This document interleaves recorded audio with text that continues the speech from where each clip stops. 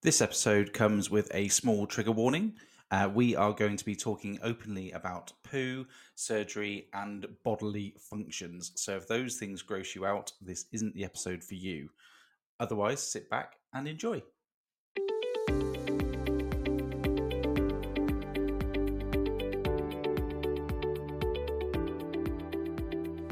Hi everyone, and welcome back to Bangers and Mash Chat. Hope you're having a good week. This was for part 2 of our Ostomy special.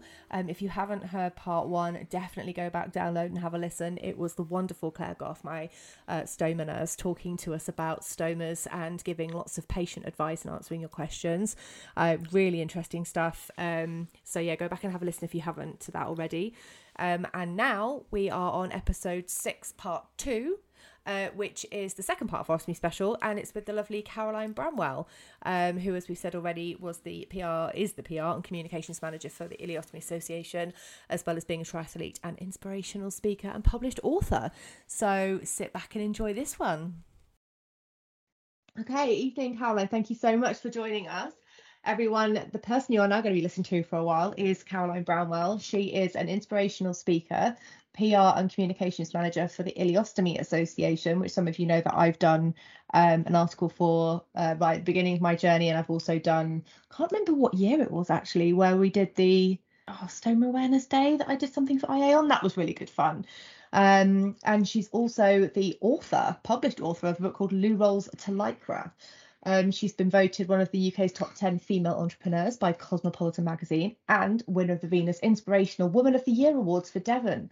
So she's quite the, She's blushing. Oh, but she should be blushing. She's a pretty incredible woman and very inspirational. So we feel very lucky to be able to steal some of her time this evening to talk to us on our Ostomy episode for Bangers and Mash Chat. Welcome, Caroline. Yeah, welcome. Thank you very much. Oh my word, what an intro. So obviously Ellie knows you really, really well, but me less so. So would you mind giving us a sort of brief history of your illness and what led to you having a stoma? Yeah, well, I had ulcerative colitis, which you'll know so much about. It's an autoimmune disorder that attacks your insides. When people ask me, how does that happen? My description is, it's like your guns that normally fight off viruses have turned inwards. So the guns are attacking you instead of outwards. So that's my easy way of explaining what, we've all lived through with colitis. But I wasn't diagnosed until I was actually pregnant. So I was pregnant with my second child when I was bleeding, and I thought obviously I was going to miscarry, but it was not that. It was coming from the wrong part. And that's when it's like, no, the baby's fine, which was a relief. But yeah, we did suspect. I think at first the GPs thought it was IBS, just irritable bowel.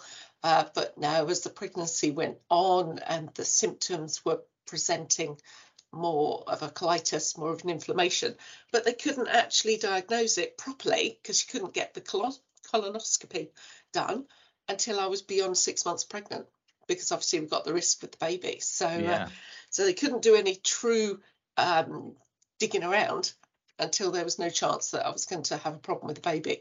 So obviously beyond 6 months pregnant, had that lovely colonoscopy, and diagnosis, you have colitis. But of course, we do know that the way to control colitis is to suppress your immune system with steroids. But when you're pregnant, you can't take steroids. Yeah. So I had to just sort of go with the flow a bit. Thankfully, it wasn't too aggressive at that point. So I didn't have to take any meds until after my daughter was born. So she was born by cesarean. And then I was just emaciated when that disease kicks in.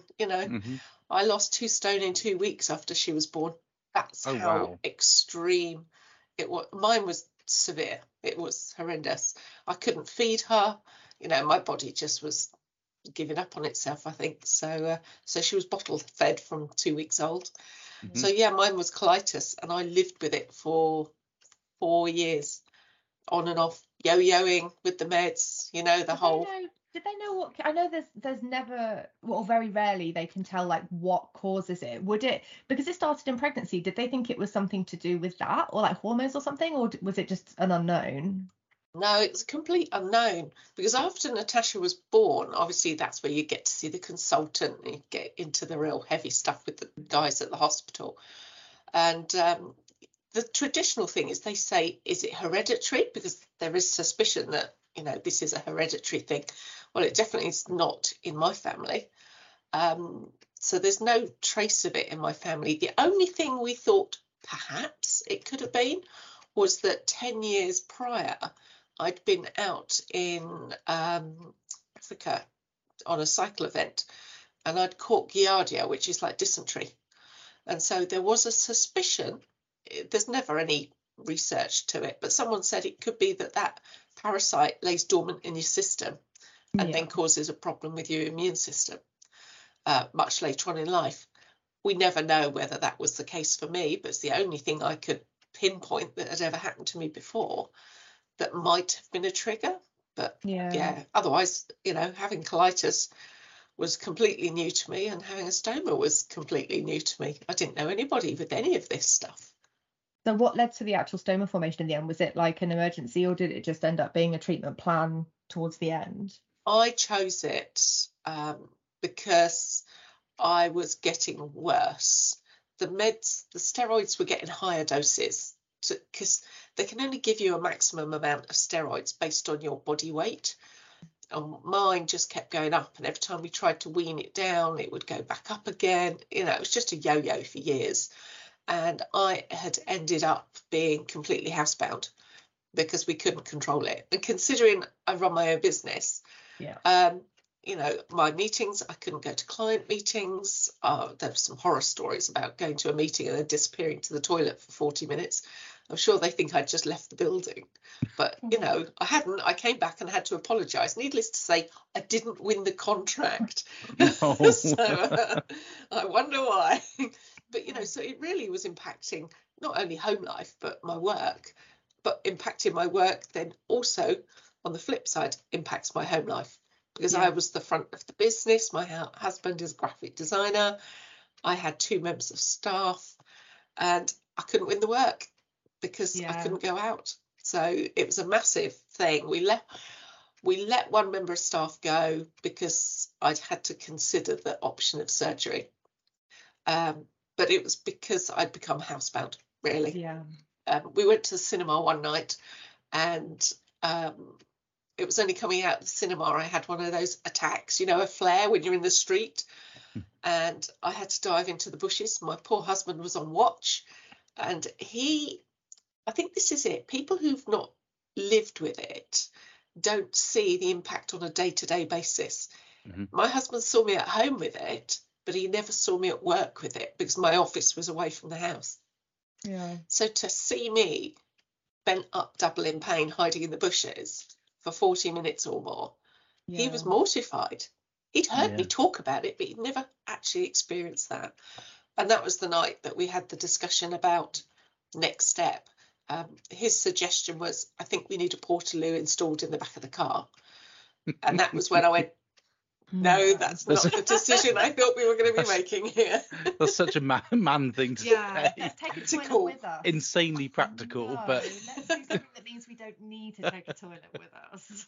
I know, yeah. And I thought, you know what? That's not quite where I want to go with this. I don't want to revolve my life around the back of my car now. Yeah. So it was bad enough revolving it around a house, not just having a car as well. So that was the night that we had the discussion. I mean, my consultant at the hospital had suggested surgery, but you know what it's like. It's like, no, not surgery. I can control it. But no, it was at that point where it wasn't controllable. I couldn't really go out. I couldn't leave the house. I was having accidents, even in my own home. It was that severe. So what were your expectations of life after that stoma formation? And how does that differ from how it actually is? I seem to remember the stoma nurses giving me a bag before my surgery to say, just to get used to the idea, and I would put it against my body and cry looking in the mirror going, no, I've got the bag, because I knew nobody with a bag. I knew nobody with stomas. So, it was quite a fearful thing. And here, in hindsight, I look back and I see so many other people have those fears. It's a common fear. If you don't know someone with a bag, then, yeah, you're going to dread what it is. I was thinking, look at my body now. But then on the flip side, there was a bit of me thinking, but the bag will mean I can go out. Mhm. So to me, it meant I could go out. It could be a bit more freedom. So yes, it was going to be difficult and different, but it would give me a freedom that I didn't have. I mean, if it took away the pain, I'd be happy just for that, to be perfectly honest. So that's all part of the decision making. And because of my kids, and if I well up now, I apologise, because I always cry when I talk about my children. No, I don't. My kids at the time were 4 and 6 years old when I had my surgery. And they were the reason I decided as well, because I couldn't even play with them. The moment I got down on the floor and rolled around, that's it. Off goes another flare, dash to the bathroom. We tried taking them to Butlins for a weekend. I spent the whole weekend in the chalet because I was so ill. Or I was in the toilet and they have to wait outside all the time.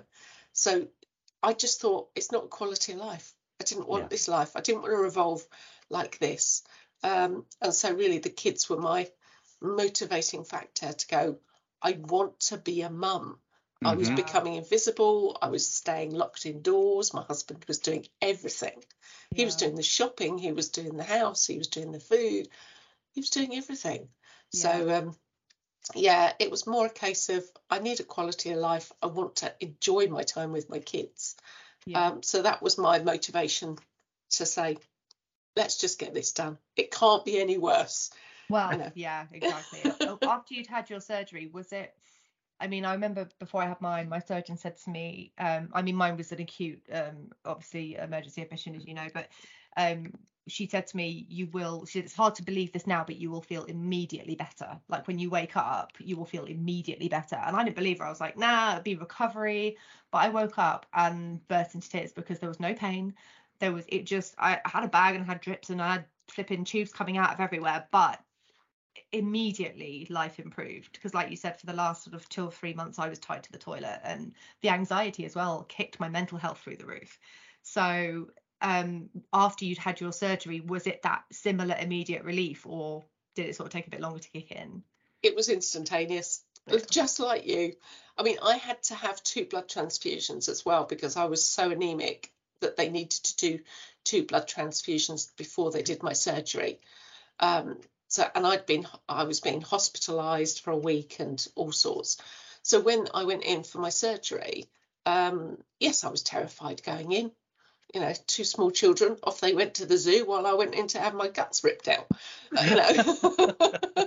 But you should laugh, and it's just like that. Hugely different sides of someone's day, isn't it? Completely. It's completely. Yes, kids, off you go see the monkeys. And that's it.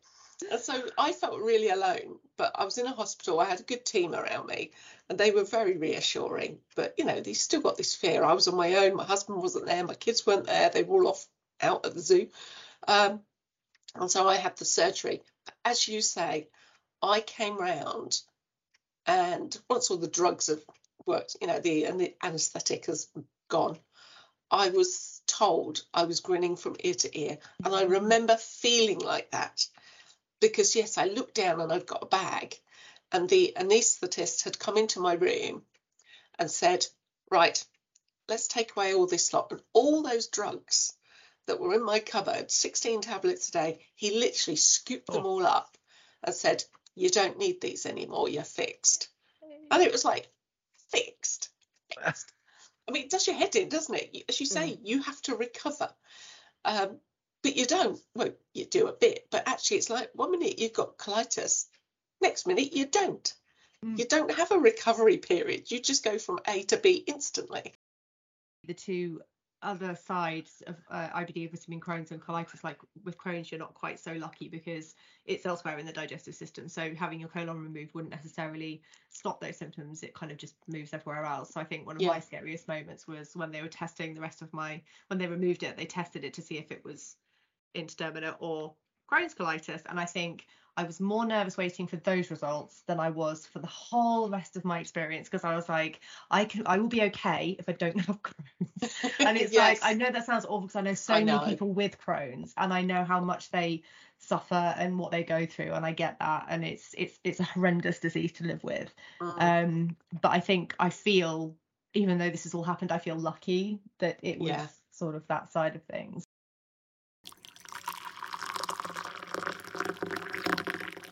So if before you got poorly with colitis, before you were diagnosed, what was your lifestyle like then compared to what it is now? So we all know that, or we do know now, that you went from Lou Rolls to Lycra, that you are a triathlete, you're Yes. very active, you compete.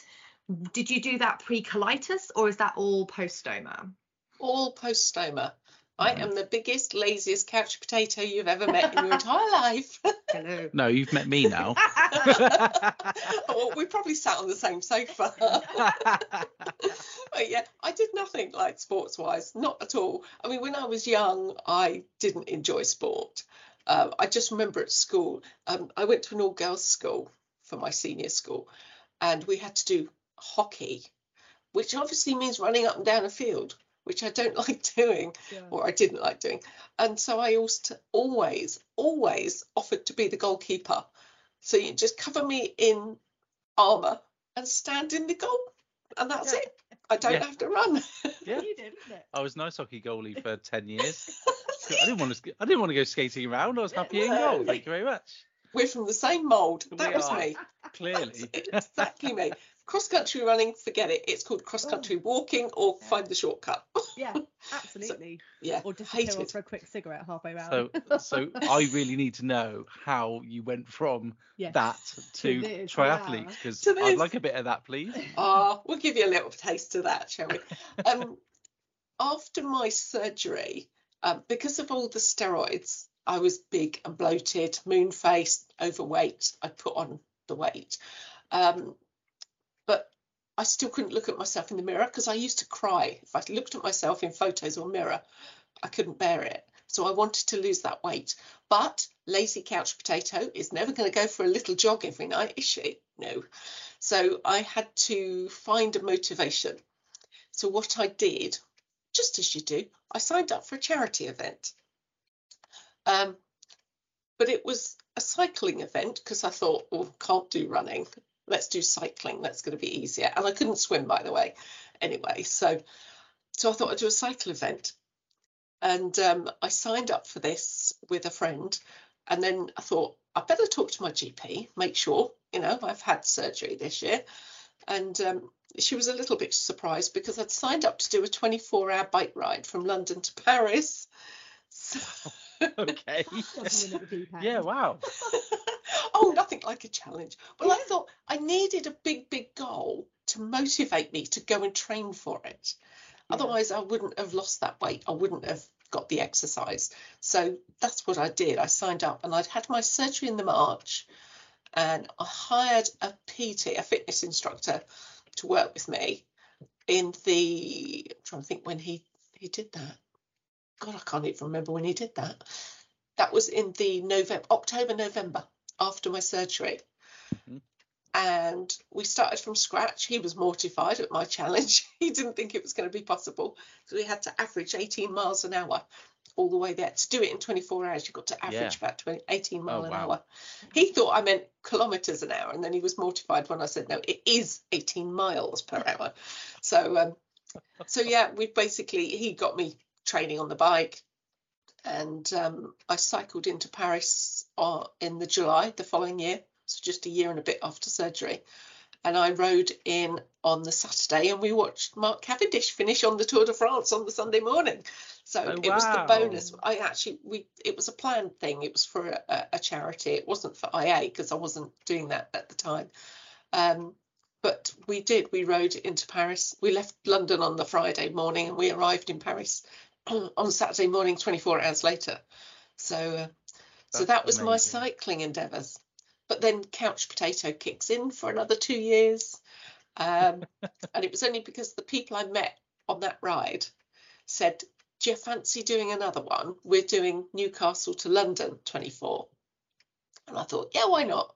You don't have the ferry bit. It's actually further than Paris, I can tell you. It's 30 miles longer doing Newcastle to London.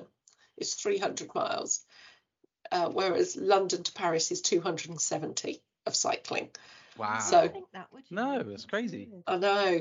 And of course, Newcastle to London, you didn't get the ferry ride rest in the middle. Well, the way these work, what we were doing was we would ride for 3 hours. Then you would have a short break. Then you would ride for another 3. Then you'd have another break. So they were all planned with feed stations. The bonus, you could eat as much chocolate, crisps, nuts as you particularly wanted. Obviously, I was avoiding the nuts, but I was eating the chocolate and the pasta and everything else at every feed station. So I did London to Paris in 24 hours, and 2 years later, I did Newcastle to London in 24 hours, and it rained for 18 of those hours. Oh, wow. So I was a little bit soggy. I learned a few lessons about my bag, big time on that event. As in, I having to be brave enough to change my bag behind a tree in the street, and you know, you sometimes just have to do what you got to do. Yep. So, you know, there is no, you can't be shy sometimes.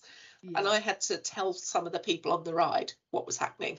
So it was quite nice that I felt I could share with 1 or 2 people. So that's where my cycling came from.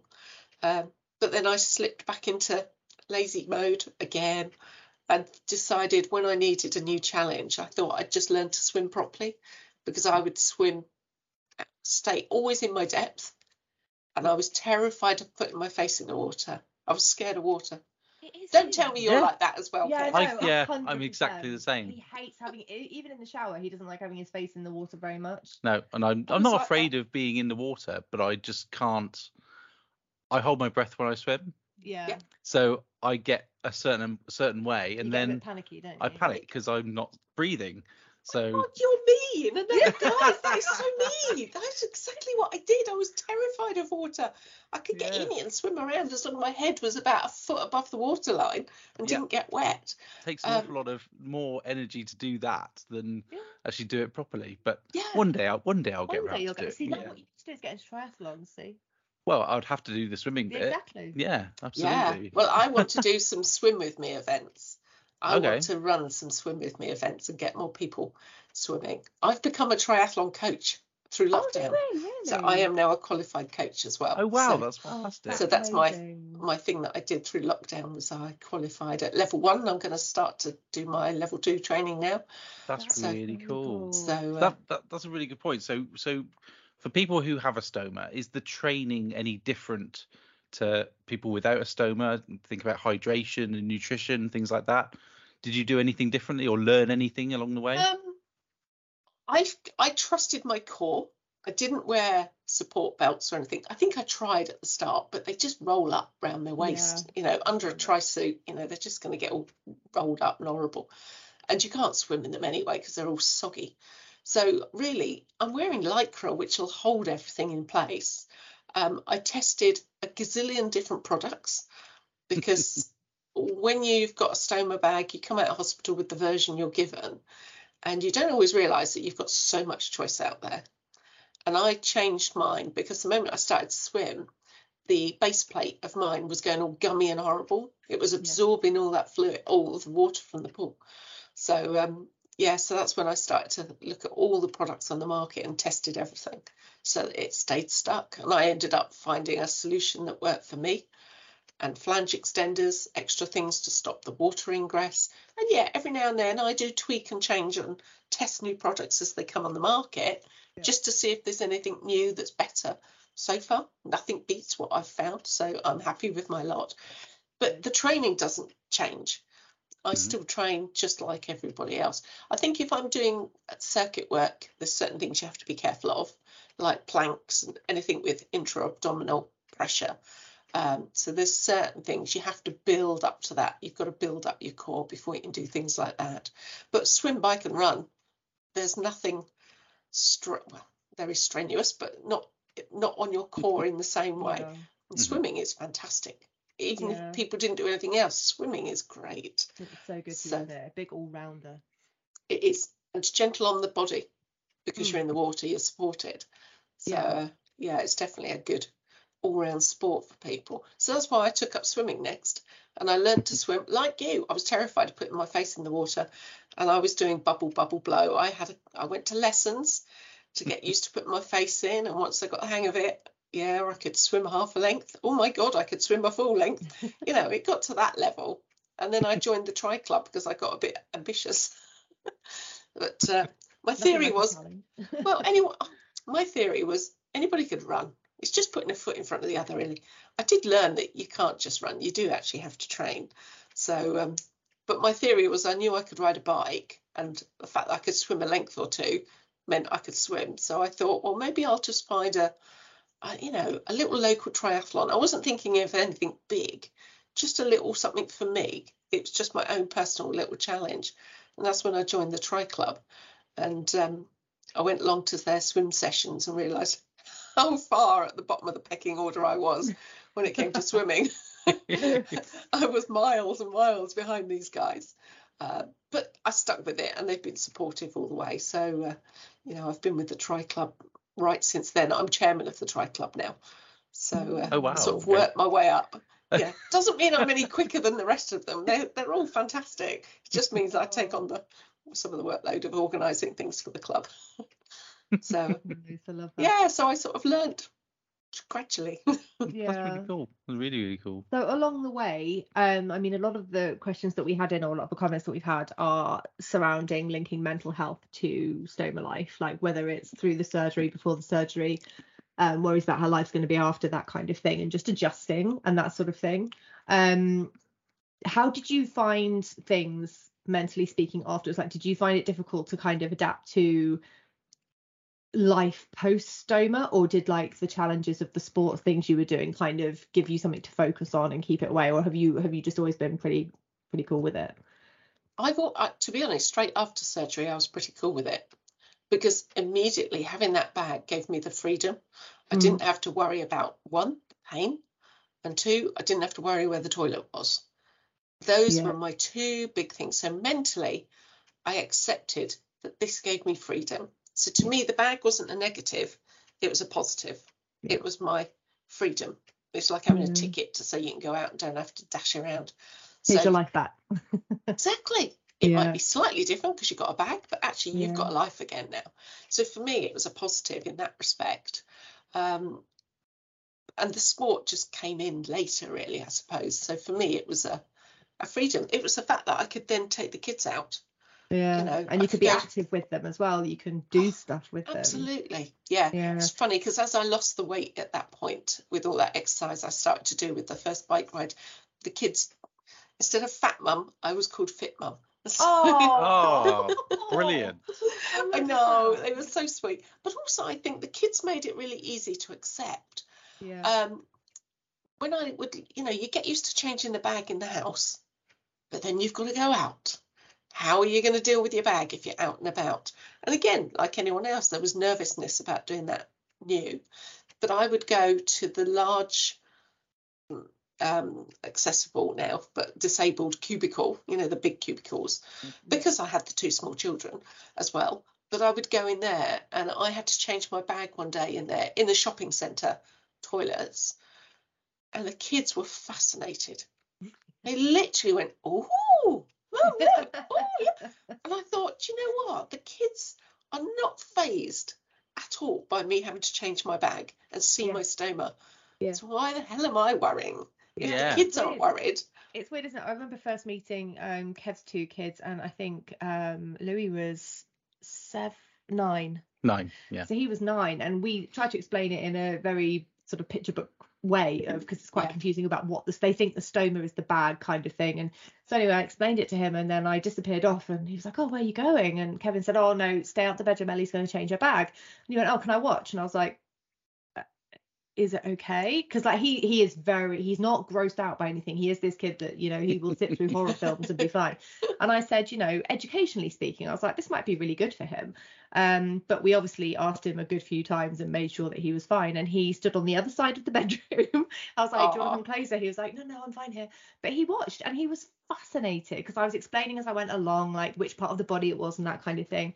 And he was, kids just take it in the stride, don't they? Because it's just interesting. It's like you've got a bit of your body on the outside. Yeah. I mean, my daughter, she was 4 when I had surgery, and my son Robert was 6. And coming home, having my bags, changing my bags at home, I could lay it all out, and they would wander into the bathroom, not bothered at all. Natasha used to lay all my kit out for me. And I kept thinking she's going to grow up to be a stoma nurse. She's not. She's becoming a climbing instructor. Wow. One extreme to another. But she was very empathetic, and she would lay it all out. And I always remember her being in the bathroom with me, looking at it, and went, "Mum, when I grow up, will I have a stoma?" Oh. And I said, I hope not. Yeah. I love mine, but I hope not. Where do you sit with the whole reversal topic? For me, it was a deliberate choice to make mine a permanent stoma, because for mine, the colitis was right down into the rectum, right at the very bottom. And so we did talk about the option of reversals with my consultant, but we would have still had to have left that stump, and I still had colitis in it. Yeah. So it was like, well, I'd go through surgery, have a stoma with a possible chance of reversal, and it will make no difference because I've still got colitis. So actually, I thought my priority was quality of life, getting on with my life, get back to being a mum, doing my job, with what I do. So my decision was, let's just take the whole thing away, straight away. I did all my research because my surgeon says to me, like, you're a prime candidate for it, but like you, my colitis was down in the anus and rectum. So because you keep the anal cuff, there was the risk of cuffitis, pouchitis, which is basically repeated antibiotics. Then, like you say, it's permanent ring sting because you've got the enzymes that you can't withdraw from the colon, so that comes out. So you're using like pseudocreme all the time, and then you're still planning around toilets because even with a bag, I don't know about you, but one food one day and it's normal consistency, give it to me a week later and it's like water. And if you've got a pouch, you don't have that time to run to a toilet. So I was like, I am done with planning my life around loos. And you get your control, don't you, back with the bag. It's like, I decide now. And it's I'm totally with you on that. I made the same decision to have that surgery. Barbie butts all the way. Barbie butts. But for people who've got internal pouches, they've made that decision for different reasons. For sure. And I think that's the thing. Everyone's got their own reasons for having a pouch. Maybe somebody really doesn't want to have a bag, or is not comfortable with the bag and wants to have an internal pouch, or at least, as they say, give it a go, because you can always reverse back to a bag again if the internal pouch doesn't work. Sure. I mean, my surgeon did actually say that they mostly do J pouches for people who are mentally struggling to cope with having a stoma, and there are those people out there for sure. Absolutely. And if it works for you, it works for you. Like you say, it's absolutely different for everyone. It just wasn't for my circumstances. So I mean, it's nice that there's the option, in all honesty. But I think also, had I left the stump there, I would have dithered for years. Do I, don't I? Do I, don't I? And I actually didn't want, I lived with this for several years already, and I didn't want that dilemma. So I thought, make the decision now. Yeah. And that's it. Do it once, get it done, get the quality of life back. And it was about knowing why I wanted it done. So again, that was my priority, quality of life, get back to work, get back to being mum as quick as possible, having freedom again. So and kind of nice that it came after kids, because I've got a friend at the minute who's she's had stoma surgery. She had it before me. She wants to have the stoma permanently there. She wants to have her completion protectomy, but she also wants to have kids. So she's been told to wait until she has her kids before the stump comes out. So she's kind of just waiting now to sort of have her family and then have the surgery afterwards. So so it's different times. It is, but everyone's unique. And I know people go, oh, should I do a reversal or not? you can't answer for somebody else, No, can you? Because course your not. own position is different. Have you got kids? Have you not got kids? What's your Yeah. priority? Do you want a bag? Do you want to be 100%. without a bag on show? You know, everyone's got Yeah. different mental aspects to it as well as physical. Yeah, I did some advocacy for my surgeon, and she referred a guy to me who's got 4 children, all under the age of 12, and he's had a stoma for 10 years, and he's got on well with it from colitis. Like, they get on, he said it's no problem stoma, absolutely fine to manage. And he said, but now the topic of reversals come up, and he had my surgeon, and she said, can you just have a chat with him? I've given him your email to just talk over the options, not convincing him out of it, just discussing what you did on your research. And I said to him, ultimately, it comes down to your lifestyle. You have 4 very young children. You're running around like a mad thing because you have 4 very young children. Where does that sit with what could potentially happen? And he ended up about 3 or 4 weeks later just saying, yeah, I'm gonna have the Barbie butt done, or the Ken butt for a man. Oh yes, the Ken butt for the men. Yeah, definitely. It is a Ken butt. Nice. Yeah. That's it. But yeah, he was just like, this quality of life is incredible, and just for the sake of, for him personally, obviously, he said, for me it's kind of a vanity thing, and that was the only reason that he was going to do it. And I just said, well, if it's only vanity. So he had a long. Is that really a good enough reason if it's just the vanity thing? So exactly. Yeah. I mean, both of you. I mean, your positivity towards this thing, just oozes through the camera or through the microphone. But as Ellie mentioned in the intro, you're an inspirational speaker. So how did that come about? And does that work in with the stoma thing? Do you talk about that as well? Yeah, that's what actually started it all off, to be perfectly honest. It's amazing how much has changed since I had my stoma. One, I never did sport. Now I do sport. But also, I used to write notes for writing books, but never wrote one. Mm-hmm. And because I'm a writer by trade, I work in PR. So, for me, I'm a writer naturally. And I'd always thought of writing a book, and I'd started some in the past and not written them. And then I think it was because I was in some Facebook groups with ostomates, and people were saying to me, do you know, you've done so much. I would love to, if you ever wrote your book, I'd love to read your book. And I said, well, I'm keeping a diary. And I was keeping a diary of what I was doing and going through, living with stoma. And so when people were asking me about that, I thought, maybe I should. There. Maybe I should. So I said to them, look, do you know what? You've made me think I am going to write it. So I started to write. And I really was just updating it from my diary and expanding as I wrote it. And then I was asking around about how would I publish my book if I wanted to publish my story for somebody. And it was through social media that a publisher, I went to Waterstones and looked at all the publishers that were on the shelf that did this kind of a book. Yeah. There were 3. And I contacted all 3 of them through social media. I started to follow them, looked at what they were after, and just chatted with them on socials. And when I started to talk about what I did, this one, Pitch Publishing, just said, can we talk? We'd like your story. Mm-hmm. And so that's where it came about. So it was just chatting on social media that the publisher said, we like the sound of this. Do you want to? And they gave me a link to write something down for them. So I gave them like a short version of it, a synopsis of the whole book. And it just went, we want it.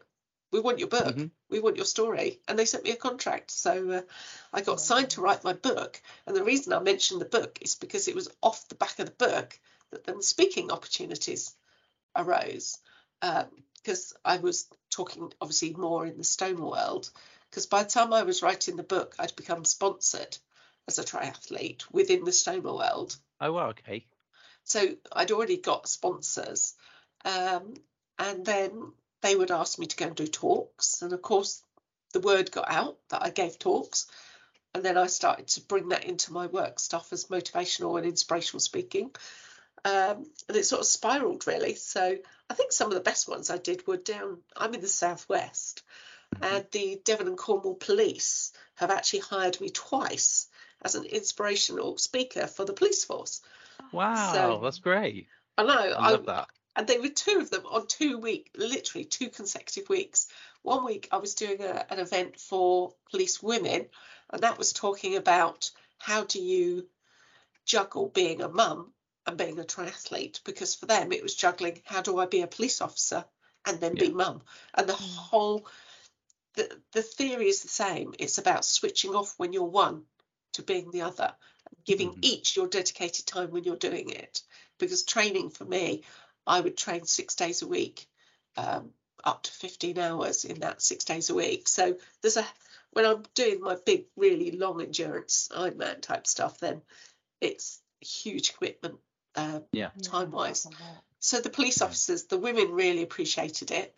And then a week later, I had to go and do it in a mixed group, which was really a little daunting because they all sat there in their blinking uniforms. The women weren't, they were all casual, which was nice. But the week later, I was in a bigger room with a mixed audience, predominantly male. But not only were they UK police officers, we had some foreign ones. And then I felt a little awkward because some of my slides show me with my bag out or in a costume. I did sort of have to pre-warn about some of the images because I didn't want to offend anybody, but I hadn't known there were going to be some foreign police officers in there as well. But yeah, it all went well, and I do WI, the Women's Institute, book me regularly for all their groups and stuff. So, but yeah, so I do quite a lot for businesses as well as police forces. Yeah, amazing. That's great. Do you ever find I don't remember, once I did a talk a couple of years back now for the staff network group, disability network group at work. They have like an annual meeting and someone comes in and shares their disability or whatever, and the entire way through there was just like looking at my waist because I was wearing this dress and it was quite a tight dress, and it's like, yes, I live with a stoma, and immediately it was like, and then at the end, it was like, anyone got any questions? And there was not one single unpoo related question. And I know that you kind of, you expect that, but it was more of the, like, tell us the accident stories. Do you get that kind of thing? Like, people want to know sort of the nitty gritty of stoma life rather than the medical kind of practical side. Sometimes it's just actual curiosity about human stuff. Do you get that when you speak to people? I do. And the ones that really amazed me the most were actually students, school kids. I've done quite a lot in schools. I've gone into schools and given talks, and I remember going into this classroom of kids. They were probably in their last couple of years at the school, so sort of later teens, mid-teens ish, and I would talk about what I do and the triathlons, and it was there to inspire them to do stuff. And at the end, it's the Q&A, and I would expect the questions normally to be, how long's your triathlons? What do you eat? How do you drink? All this sort of stuff, which is typically what I get when I give a talk. Oh no, the school kids say, so how do you change your bag when you're on the bike? And do you take it off? Or how does it work? As you say, they like the gruesomeness, but I was actually really impressed that they did, because it showed they really took on board what we were living through, what I'd lived through, and understanding it. Yeah, and had a practicality. Yeah. And some of them would say, oh, my gran's got one, or my dad's got one, or something, but they probably have never asked them the questions that they felt they could ask me, because I'm very, very open about it. Yeah, me too. The common one I get is, so you can't fart then? I get that all the time. Oh, you can. Oh, you can. You just can't control it. You can see it when I do. You just can't smell it, but you can see it. Yeah. You can. Or you can hear it. I mean, the kids find it hilarious. If I'm sitting at dinner and if I've not eaten much all day, and then I eat, then your body generates gas. Yeah. As you sit at the dinner table and you can hear it go, and the kids just used to laugh and go. My kids called it strawberry. From those days when they were tiny, they called it strawberry because it looked like one. Oh. And so even to this day, they are now 19 and 17 years old, and they still call it strawberry. It's just called strawberry. And they just laugh. They'd sit at the dinner table and go, strawberry's farting. I get it in meetings. They're like, she'll pipe up in a meeting on Teams and they'll be like, all right, Rosie, yep, thanks for that. And like, everyone knows now. So I'm just like, yeah, it's fine. I should have given mine a more normal name, calling it strawberry. It's like bizarre. Yeah, because your kids did it. That makes it even more amazing. I love that. So they called it that because that's what they thought it looks like. Cool. Right, well, we are pushing on. So just to round up, two questions. So, one, what's your proudest life moment post-stoma? And two, if you wanted people to walk away from this conversation with one thing, what takeaway would you want that to be? Oh, well, first of all, then my proudest moment, it has to be my races. I'm trying to think. I couldn't even pick which one, but there are so many races that I've managed to achieve.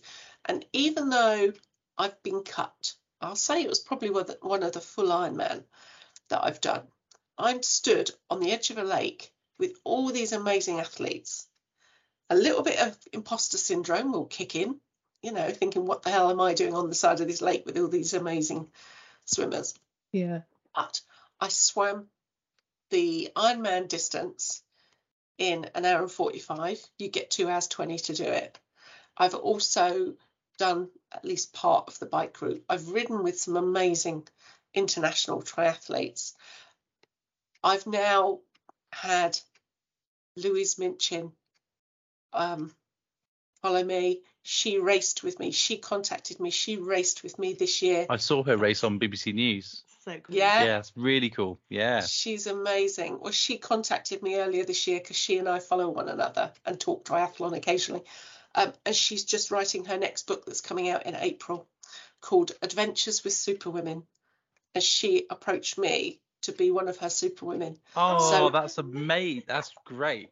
So she and I, she wanted to know what I was doing this year. And my adventure was I did a half Ironman race this year and she came and did it with me.